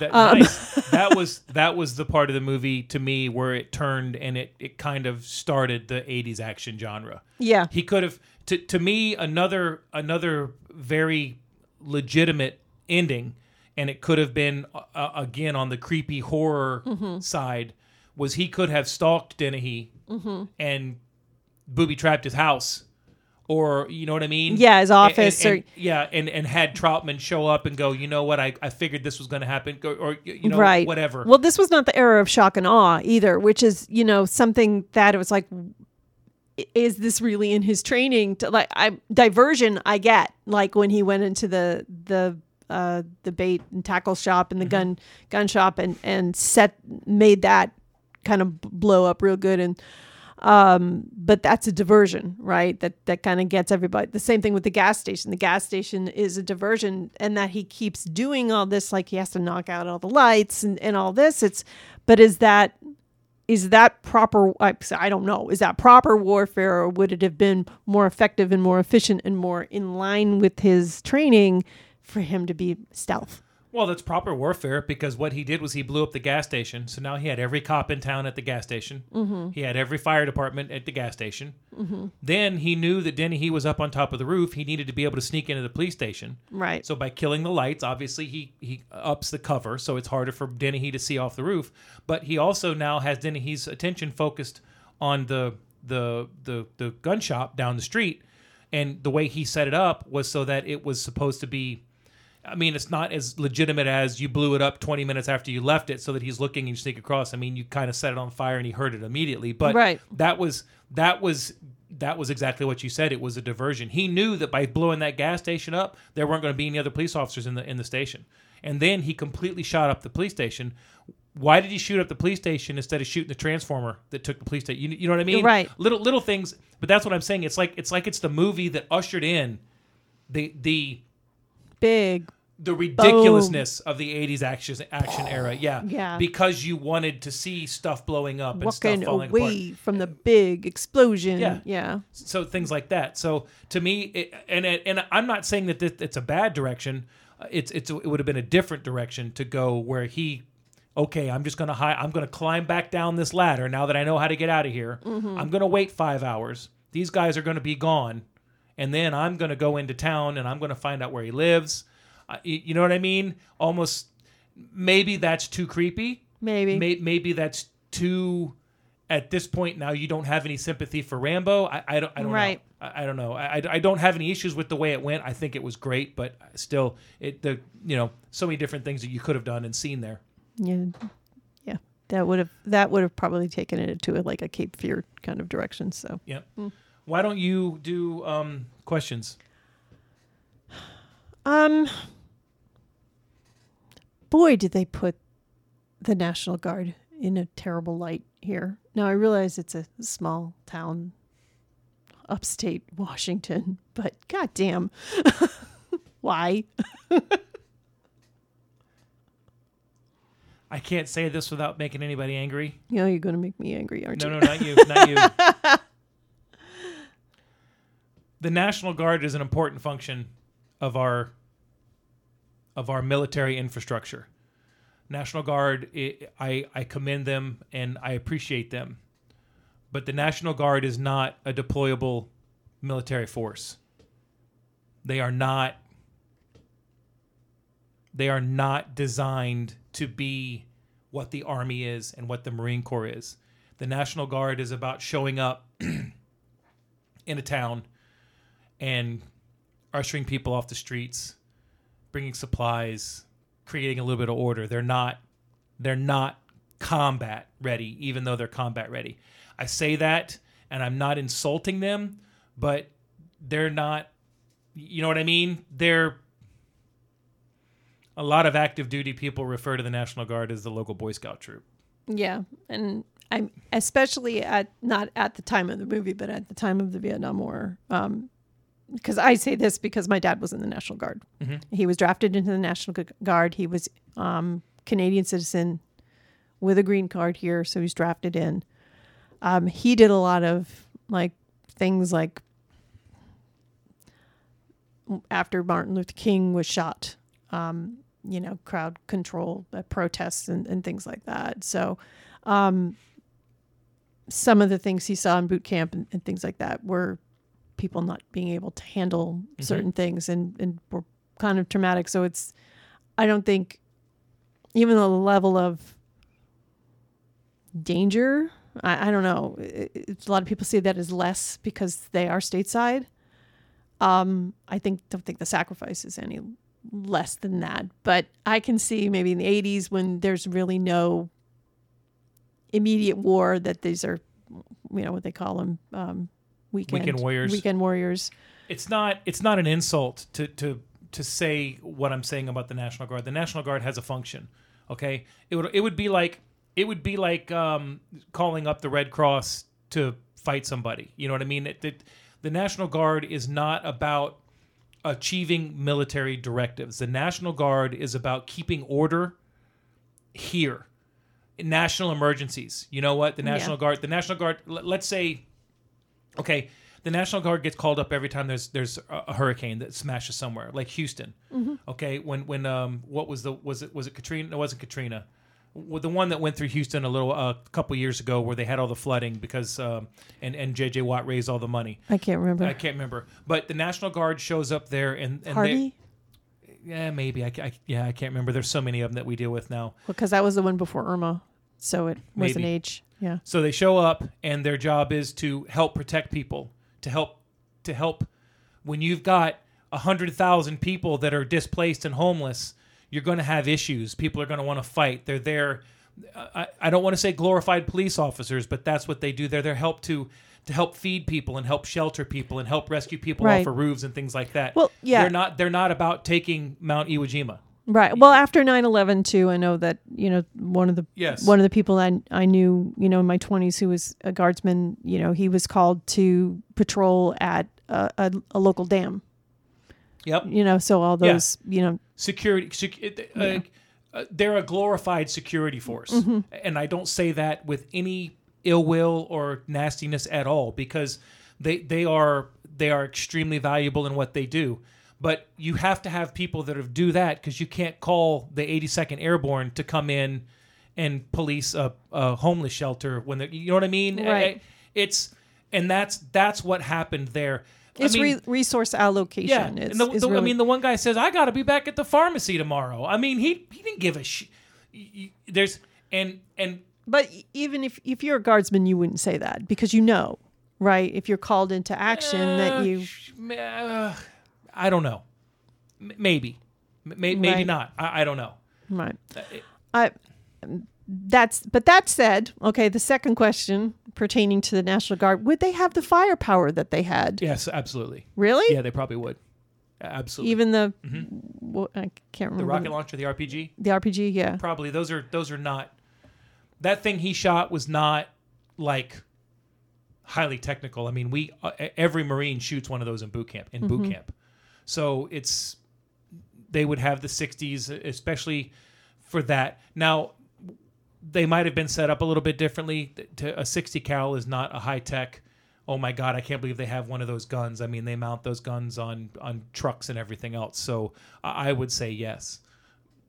That made sense. If you're going to call out that many people, you're not going to give them all pistols. You know what I mean? There comes when you deploy as a unit, and each unit has allocated assets, and you don't go, well, we're just going to take this, we're going to take that. Like I said, they had the 5-ton, which is what we called the trucks that Rambo takes, and drives into town.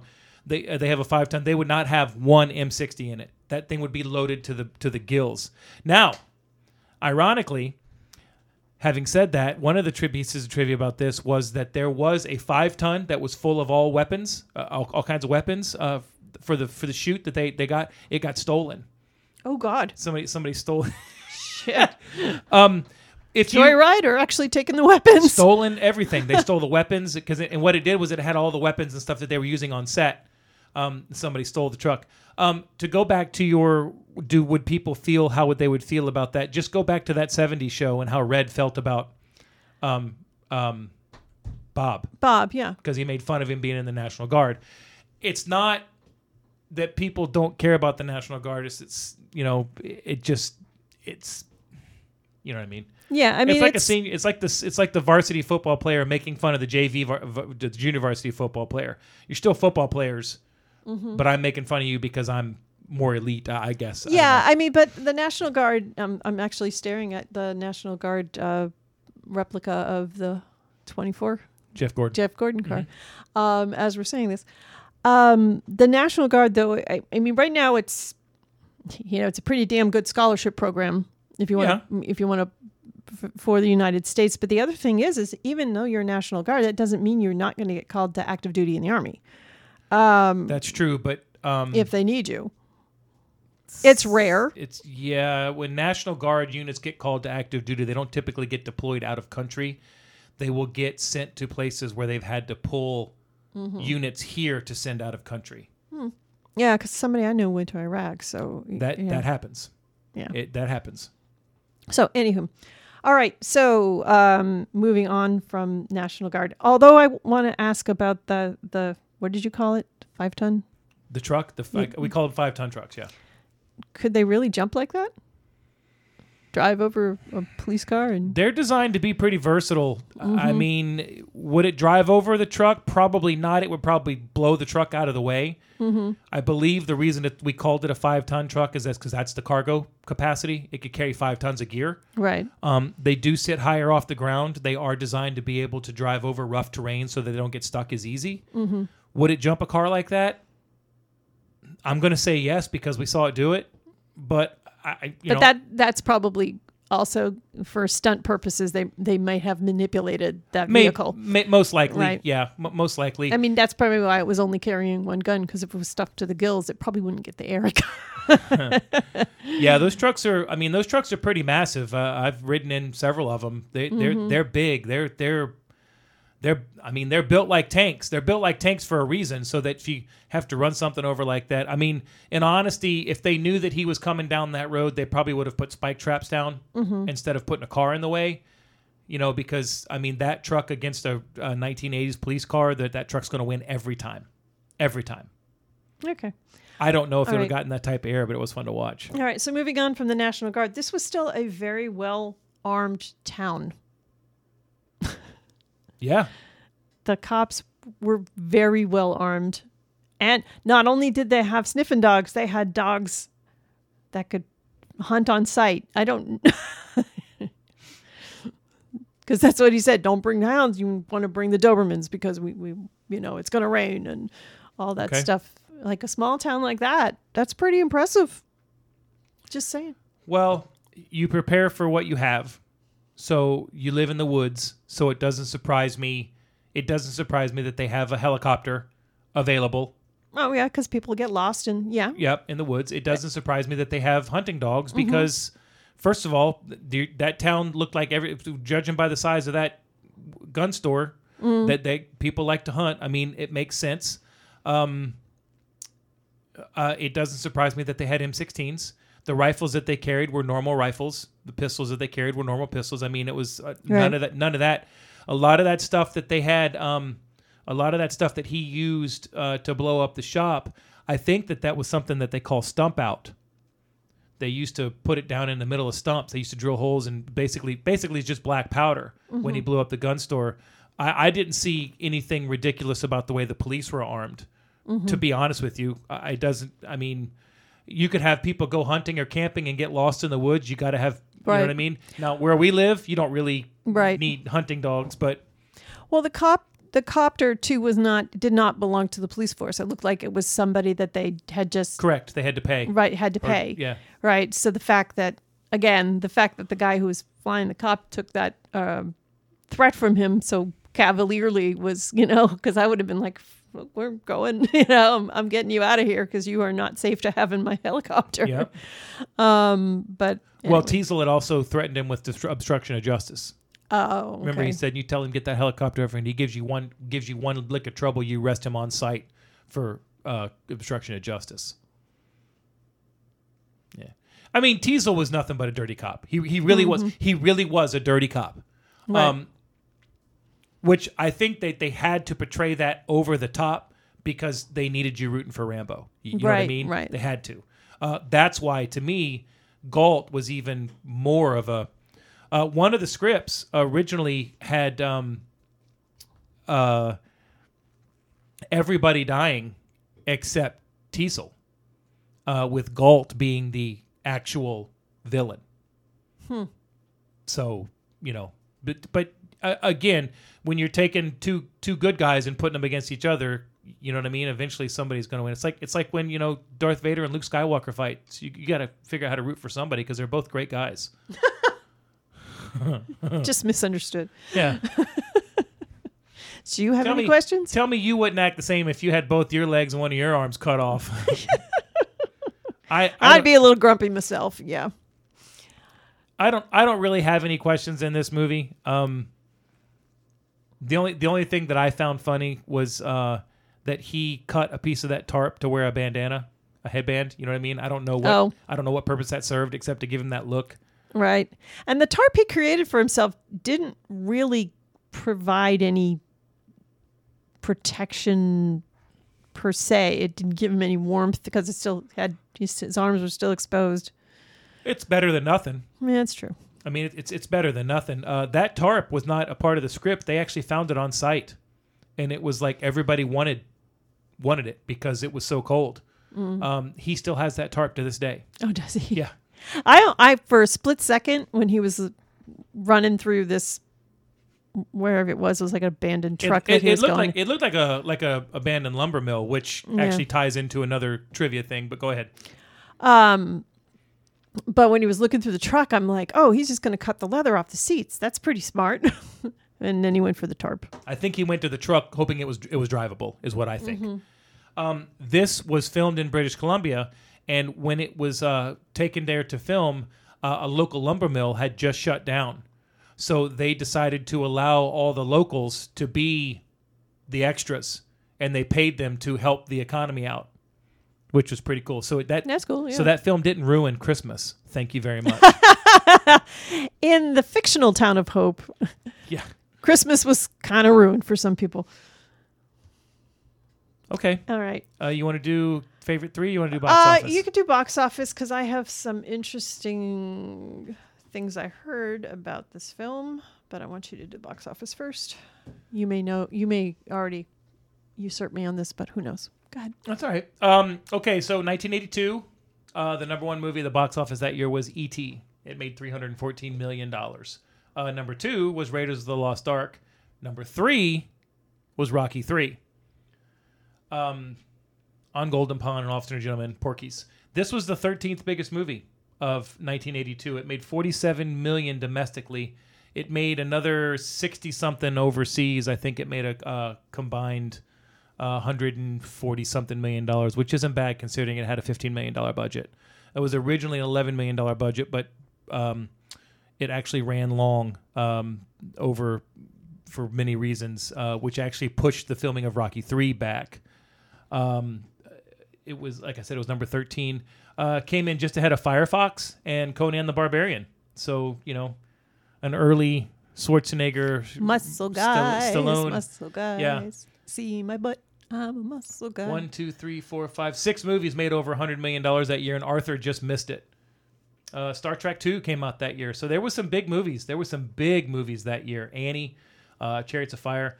But, I mean, $47 million on 15 is, that's a pretty damn good haul. That's kind of it. That's kind of it. Okay. In watching the interviews with the producers and the director and Stallone. The producers with Mel Brooks? They said when they screened it for the distributors, everyone, as soon as the film ended, they were clamoring for rights. They had 40 minutes. They only showed them 40 minutes, and it was, we want it now. The director basically said that there were some distributors from Japan literally waving a check in front of their face. So what they did with the distribution rights to this was, I don't know if this is the first time that it was done, but what they did is they separated out the distribution rights to leverage these offers. So they had separate distribution rights for theater, cable, and video. Yes. And this kind of helped them leverage all the offers because the offers were pouring in. So I think that's pretty interesting that this film kind of had that history to it. Well, again, in more ways than one, this movie ushered in the action movie era. There were obviously action movies back in the 70s and stuff like that, but they were nothing like what we had in the 80s. And this one was the first one that went over the top with some stuff. And originally, when they first bought the rights to this, the first director wanted to do this with Steve McQueen. Can see that. That would have been a super, super different movie in 1972. Well, this film, when they were trying to make this happen, because Mario Kassar and Andrew Vajna approached the director and said, "Hey, we want you to direct something," and he said, "Hey, that there's this property that Warner Brothers owns that I think would be great to do." Mario Kassar basically went, I think, to his father-in-law, who was part of a bank overseas, and basically said, "Can you help me out? Can you get me financing for this?" And I think he got $18 million. That I've seen different. The initial budget was $11 million because it went over. I saw where it said $17 million. Mm-hmm. But on Box Office Mojo, they list the budget as $15 million. So $18 million would make sense. Mm-hmm. They wanted George Miller to direct this. George Miller had just come off of Road Warrior. Oh, okay. Which has kind of got that feel to it, but I mean a little more This has post-apocalyptic. But yeah, this like I said, this movie had such a weird feel to it because it was,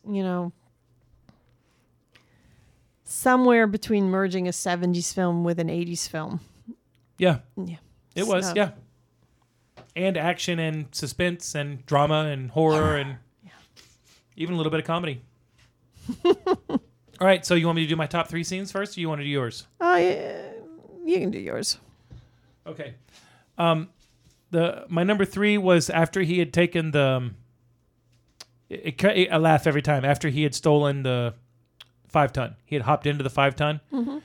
and he's like, "Don't look at me, look at the road. That's how accidents happen." It says, "What's your name?" He goes, "Okay, hit the road." He goes, "I got no beef with you. He's not killing you. He's letting you go. I got no beef with you." That's why people make fun of the National Guard. Oh. No, I'm kidding.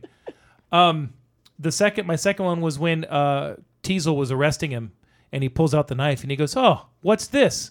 What do you use this for?" And he goes, "Hunting." "What do you hunt with this?" And he goes, "Name it."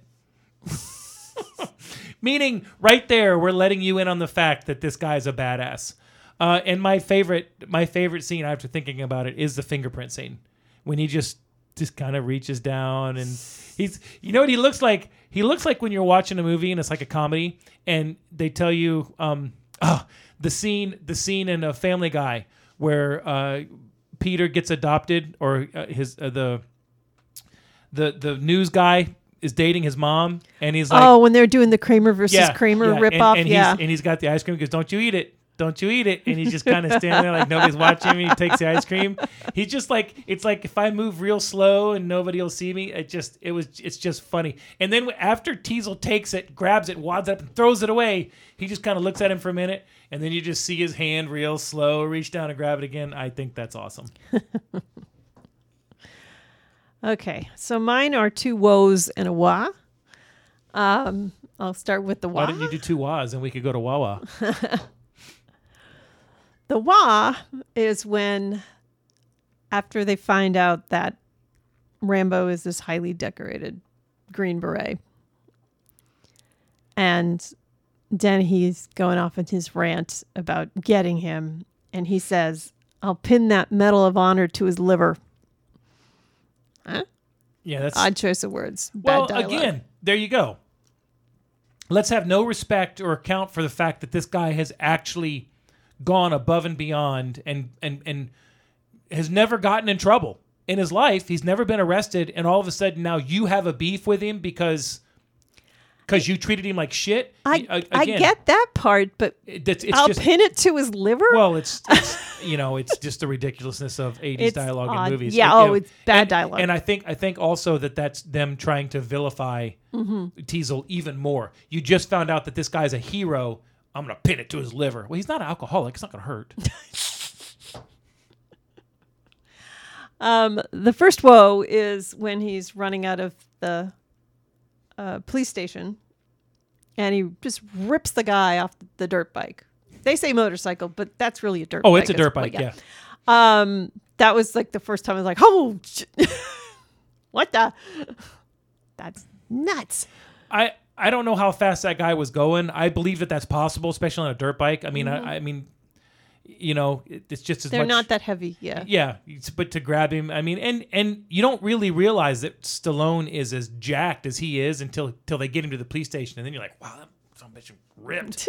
So okay. Yeah. I'm not sure why he had to ride on the sidewalk, but anyway. Hi, Kitty. Well, that's more dramatic. Maybe. Yeah, get out of the way. Get out of the way.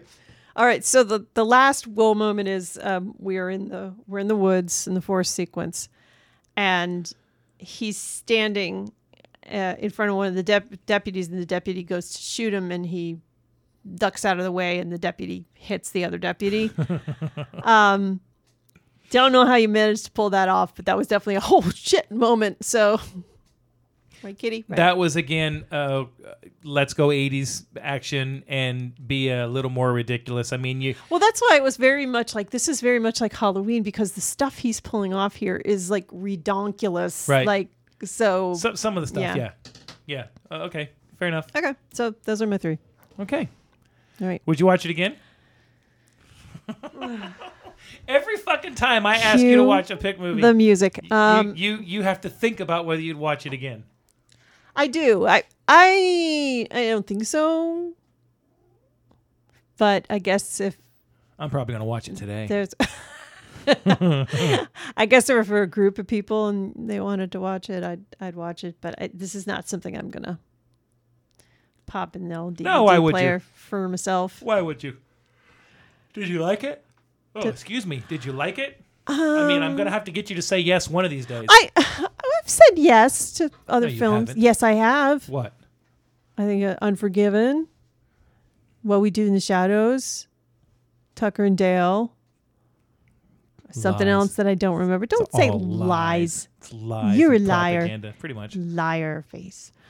I didn't hate it. I didn't like it was it caught me by surprise because it wasn't what I thought it was going to be. Okay. All right. It's an odd film for me because of it. It has a very serious message, but it definitely has those over the top 80s action sequences to it that are. It's hard to enjoy it because you're like this poor guy, but then again he's made this decision. It's just very strange. Which movie was better, First Blood or Expendables 2? Expendables 2. Okay. And you wouldn't have Expendables 2 without First Blood. I recognize that point. True. No, I'm just saying because you were like, you don't do the action thing, so I was just curious. Okay. Okay. All right. So I guess the only question we got left is what am I going to watch? Oh, God. Listen, if you don't like it, why are you making me watch it? No. I've got a lot, rambling around up in my head here. So I'm very. You know what you should say? Rambo: First Blood Part 2. No, no, I don't think I will. All right, well, if your answer doesn't start with Ernest, Okay, we're not. I'm out. All